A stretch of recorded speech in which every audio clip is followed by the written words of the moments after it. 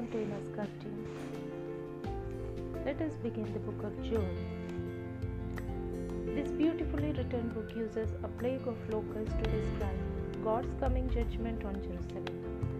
Just as locusts devour the land, so will the enemy armies devour Jerusalem unless the nation repents of its sins. If the people do respond, there will be a time of prosperity when God once again shows favor to His people.